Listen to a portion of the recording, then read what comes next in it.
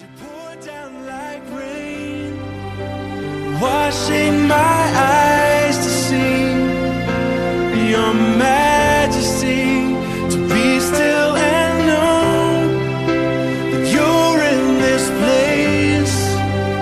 Please let me stay and rest in your holiness. Word of God speak. Saturday, and welcome to the Saturday version of the Daily Walk. I'm your host, Wayne Clevenger, and today we are in Acts 10 through 12. And as you recall, this man named Saul, that's got bars, has just been converted, and he's going to be a missionary for the gospel message. But first, in these chapters, we get to see how Peter, remember, Jesus, before he ascends to heaven, gives Peter the assignment to care for the flock. Feed my sheep, feed my lambs, take care of my sheep. And so Peter, has this thing where he's all about the Jewish people, but God came for the world. And that includes the Gentiles. So Peter's about to get a lesson in that. So in chapter 10, Cornelius, a Roman officer, who is a devout, God-fearing man, that's how it's described in verse 2 of chapter 10, and was everyone in his household, he gave generously to the poor and prayed regularly to God, had an angel visit him and told him that he needed to summon Simon Peter, who was living with a tanner off the seashore at Joppa. And so Cornelius, being a God-fearing man, he sent some of his guys to Joppa to summon Peter, just as God told him to, because he lets Cornelius know that Peter has a message for them. So while they're on the trek to go see Peter and summon him, that Cornelius wants to see him. Now remember, Cornelius is a Roman officer. That's Gentilian. He's a Gentile. He's not Jewish. So their law says they can never go into the house of a Gentile because that would make them unclean. They don't do that. So while Peter is at home and he has no idea this has taken place, right? He goes up to the flat roof in his normal routine. He goes to his place to pray. And as he's praying at around noon, he falls into this trance, they say in the Bible. And in that, so the Holy Spirit comes over him basically, and he sees the sky open up and something like a large sheet was let down by its four corners. So imagine that, a big white sheet, four corners are held, and in the sheet are all sorts of animals, reptiles and birds. And then a voice says to him, Peter, kill and eat them.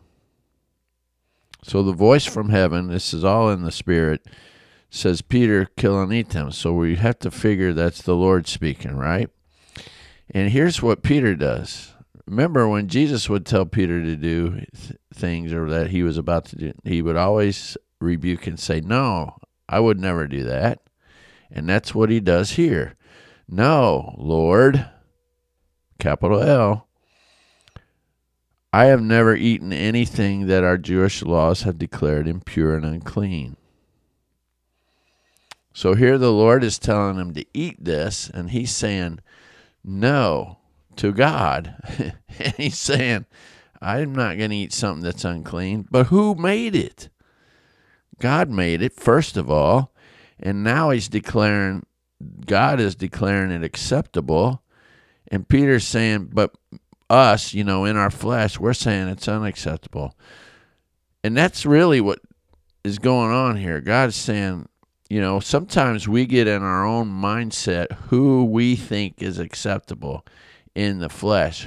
What people, what ethnicity, what race, what kind of background, what kind of people, and I'm dealing with that right now in another situation because of someone's history or background. Someone thinks they are either unacceptable or not, they think they're not acceptable. And I'm trying to show them that might be their history, but you got to look at two different things. That history doesn't follow them right now. And what you deem as emergent doesn't necessarily mean that their emergencies might be different than what you call emergencies. And so God says back to him, don't call something unclean if God has made it clean.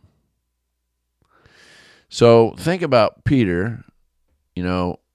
Jesus said, before the rooster crows, you'll deny me 3 times. So that took 3 times for him to get it. And then when it happens, he runs away weeping bitterly. And then Jesus, when he meets with him in John 21, remember we just had that, Jesus tells him 3 times, asks him 3 times, do you love me? And then reiterates to him, feed my sheep, feed my lambs, take care of my sheep. So it's like he's pounding in there, take care of my sheep. Well, the Gentiles are his sheep too. At least they can be, if they so desire. And we just got the description of Cornelius as being a God-fearing man, as was his family, and that he took care of the poor and prayed regularly to God. So that makes him someone who is accepting of who God is and wants to follow God, right? So Peter wakes up out of his little moment, and he's like very perplexed. And guess what? As the Holy Spirit is there still, the door knocks. And there's 3 men down there waiting to get Peter to come with them. And the Holy Spirit says to Peter, while he's still puzzled over this vision he just had, there's 3 men down there looking for you. Get up and go downstairs and go with them without hesitation. Don't worry, for I have sent them. So basically he's saying, don't worry, because those are those animals that were in the sheet that were lowered. And I want you to go with them. So when Peter goes downstairs, the first thing he says, I'm the one you're looking for. Why have you come? And so they tell the story about how Cornelius had a vision and they were supposed to come get him. And so here's what Peter does, The angel said, go without hesitation. And this is what strikes me. First thing he says is, it's against the law. Well, the first thing he does is he said, okay, stay here for the night and then we'll go. And so it's like, well, if you're supposed to go without hesitation, but okay, maybe it was late and they don't want to travel at night because that's when raiders can come and get them, right? So the good thing is they stayed the night, they got rest, they left the next day. And while that's still a little bit hesitant, he at least went. So he went the next day and accompanied them to the place. And he took some brothers with him from Joppa. They arrive at Cornelius' house, and the first thing he makes point of is, it's against the law for me to come into your house because a Jew is not supposed to enter a man's house. But God has shown me that I should no longer think of anyone as impure or unclean. So he makes the point that he has got this revelation that this is okay, where the real thing is, when he got there, Cornelius, this Roman, leader, he's a commander in the army. Cornelius met Peter by falling at his feet and trying to worship him. And of course, Peter says, stand up, for I'm just a human just like you are. But then Peter makes a point to say, I really shouldn't be in here. And I look at that and I say, look, this guy's got so much gratitude. Cornelius has so much gratitude that you're here. But then you think you still have to point out that, really I shouldn't be here. Some things are better left unsaid. That didn't really have to be said. But this is in there. This is what he said. And I think that's in there for a reason, to show that when the Holy Spirit is in the room, which it is, he is bigger than our fleshly weak tongues. Because I'm reading a book called Life and Death, The Power of Words. And those words could be deathly if they fall upon the right people. But these people are so hungry that they are like, okay, whatever, we just want to hear the message. So people the people say why they asked him here, and they share their visions, and Peter shares his, and Cornelius shares his, and Peter's response, because Peter figures out now that God told Cornelius to get Peter so he could hear a message, which Peter knows is the good news message, the message of Jesus Christ. And that whole vision with the sheet was so he would know it's good to go, and he needs to go there because these are people that want to know about Jesus too. So Peter's response after they share visions is this: I see very clearly that God shows no favoritism. Whew, finally. What if we got that through our mindsets today? That there's not a favorite way of worship. There's not a favorite way of doing communion. There's not a favorite way of witnessing. There's not a favorite way of evangelism. There's not a favorite way of doing church. There's not a favorite way of, it's got to be this way or you're wrong. It's got to be this way or you're wrong. If you don't do it our way, we're leaving. What if we just realize that God just wants us to worship from the heart? Just like he told the woman at the well, we got to worship in spirit. And the way we worship in spirit is what our spirit leads. And my spirit might lead in a different way than your spirit leads because we don't have the same spiritual mindset. Ooh. And the Spirit might lead us in different directions because he knows what our spiritual needs are.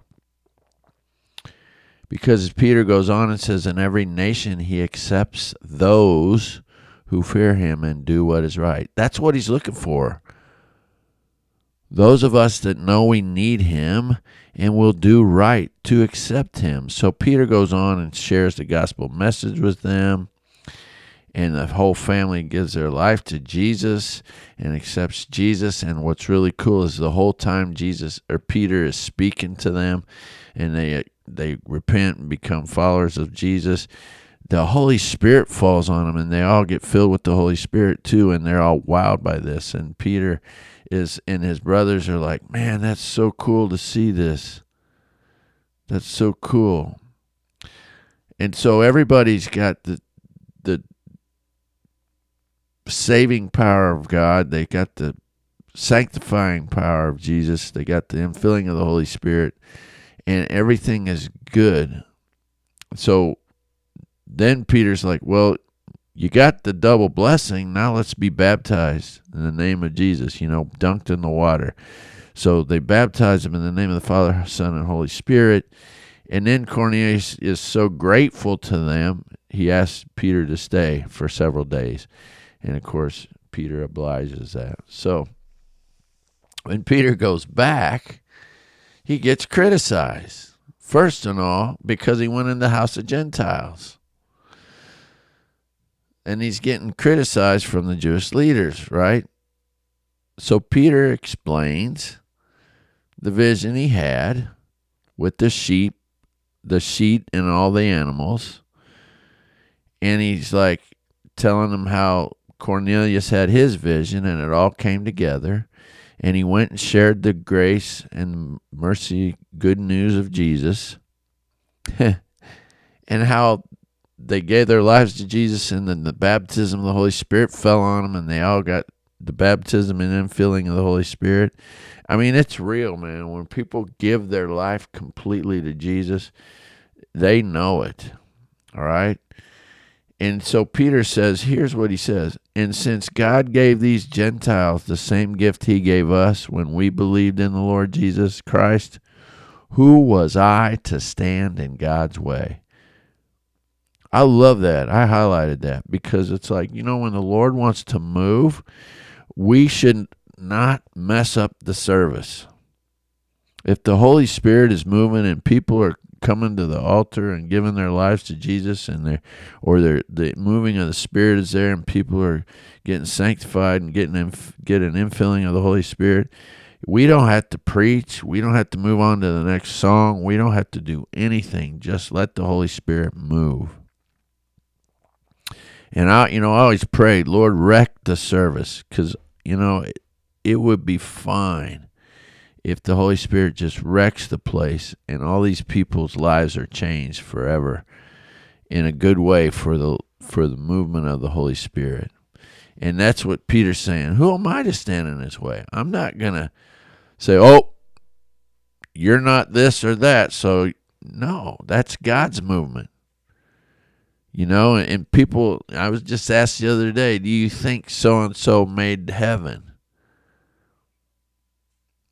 And I'm like, we weren't there at the end of his lifetime. That's not for us to judge. We know what his life before was like, but we weren't there at the end of his life. So it's not ours to judge, thankfully. That's for God to figure out. Only God knows in that person. And I'm not one to stand in God's way. And I'm so thankful for that. So after Peter explains all that and they heard all this, they stopped objecting and they actually started praising God because more people came to know Jesus. And they're like thinking, yeah, you're right. So the story shifts to all the other believers that were scattered during the persecution after Stephen's death. And it talks about where they were scattered to and how they were sharing the gospel message. Because now they're in Phoenicia, Cyprus, Antioch, Syria. And some were even in Antioch from Cyprus and Cyrene and preaching to the Gentiles there about the Lord. And so the message is getting out. It's just like Jesus told them to do, into the ends of the earth.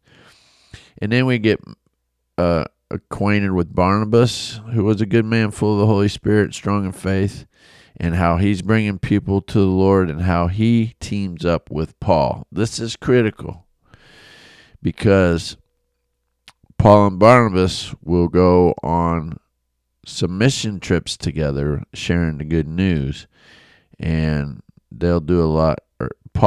Barnabas and Saul right now. Saul's name will soon change to Paul, okay, because the stigmatism that goes with Saul, remember he was the one that persecuted Christians, will eventually get changed to Paul, and that's who writes 2/3 of our New Testament. So we close out in Acts 12 because Peter, who's feeling good about himself probably, gets arrested because he's preaching the name of Jesus still. Him and James get arrested, but James is killed. John's brother, he's killed with the sword. And when Herod sees how much the people love it, he's arranged for Peter to be killed the next day. But here's what happens while Peter is in prison. The church is praying earnestly for him. That's chapter 12, verse 5. And so while they're praying earnestly, think about this. We have this all-night prayer vigil. Let's just think of that. We're praying. And I can think of some times where we had some people we were praying for, and we would pray without ceasing for them, and some amazing things happen for them, right? So while they're praying for him, Peter's in prison, and an angel comes and wakes him up and says, hey, come on. And as he wakes him up, the chains fell off his wrists, and the angel says, put your coat on, follow me. So he puts his coat on, follows him. The prison door opens, and they walk out past the guard post, who doesn't even know it. They walk out past the iron gate that leads to the city, which opened by itself, which is noted in the Bible, Acts 12, verse 10. And they passed through and started walking down the street, and then all of a sudden the angel's gone. So there's Peter in the middle of the street, all by himself, free from the prison.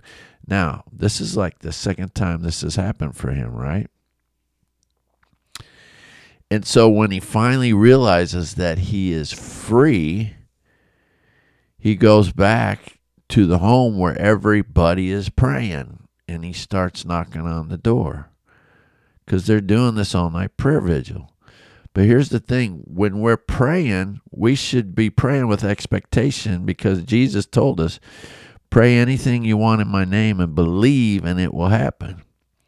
So when Peter arrives, because it's happened, they prayed for his protection. They prayed for his freedom. He's free, right? The angel of the Lord has freed him, literally. And now he's standing at the door knocking because he's trying to get in. Well, when the servant girl goes to the door and hears his voice, she goes running back instead of opening the door, because she's so excited that he's there.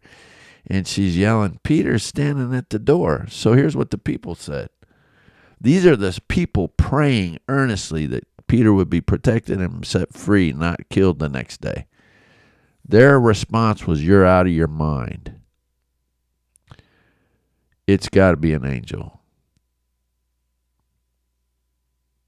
People, if we go to the throne praying for things and we already are defeated in the prayer, how do we ever expect God to give us what we're praying for? How do we ever expect the miracle to take place? Here's what I can tell you. In this particular instance, God was not done with Peter, and God's mindset was bigger than the doubtfulness of these prayers. And when God answers the prayers, he's trying to show them that when we pray, things happen. But we got to pray with expectation and belief so that we know it will take place. Because the whole time they say this, Peter's outside still knocking on the door, waiting for them to open it. And finally they open it. When he comes in, everybody gets all excited and they're rejoicing. And Peter's like, calm down, calm down, calm down. And so they still got to finish what they were sent there for. See, Jesus told him he would be his witness to the Gentiles, and he didn't know it. We're going to go to all of Judea, all of Samaria, and to the ends of the earth. And it was just starting, so Peter still has work to do. So God didn't want it to be done yet. So he frees him. So the next day when Herod goes to get him out of prison, guess what? He's not there, right? So Herod is angry. So guess what happens to those prison guards? Yep, he executes them. So in the meantime, Tyre and Sidon, they have to work up some peace agreement with Herod because he's angry with them, and that's where they get their food. They need to get their food from there, from Herod and his people, right? So they have this delegation. They get the support of Blastus, Herod's assistant, and then they have this big hoorah for it. So Herod puts on his royal robe, goes out and sits on his throne, so at the Colosseum, so to speak. And so he's sitting up on this big stage, and all the Roman people are sitting out there, and they're giving him praise, and the people start giving him this great ovation, singing, "He's the voice of God, not of man." And this God is spelled G-O-D, like small G-O-D. Well, when God saw Herod was receiving the praise of the people and taking all the glory for what was being done there, that upset God. So instantly an angel of the Lord struck Herod with a sickness because he accepted the people's worship instead of giving the glory to the real God, capital G-O-D. And Herod became consumed with worms and died. So the very person that was trying to kill Peter, not only did the people's prayers become answered instantly by Peter being freed, but Peter's nemesis that was trying to kill him was also taken out of the picture because he became sick and died. And so the word of God continued to spread, and many new believers come. See, here's what God does. God has this amazing way of protecting us, getting things out of the way for us, and helping us see things go. And we have to be united in the effort with a united spirit. The first thing Peter had to do was get all the other brothers on page with him. And then instead of being, he was united instead of divided, and then good things started happening. And then when we pray, we got to believe that it's really going to come to be. And then God can use that and bring glory to his name, not some other man. So if we've got a divided spirit instead of a united spirit, one, it's not going to work. And two, once we figure out who the glory really belongs to, great things will happen. So I'm praying for a united, not divided spirit, and that the glory goes totally to God, because there's a lot of people that need to see Jesus. And if we're united instead of divided, great things can happen. And so we get to see that right here through what Peter gets to see. And it took 3 times for him to see it again, but he got to see it. And we get to see it through this story. So have a great rest of your Saturday. We'll see you tomorrow with a Sabbath version, where Barnabas and Saul get to go on their first mission trip. And Paul, Saul's name, gets changed to Paul. Have a great day. Would you pour down like rain, washing my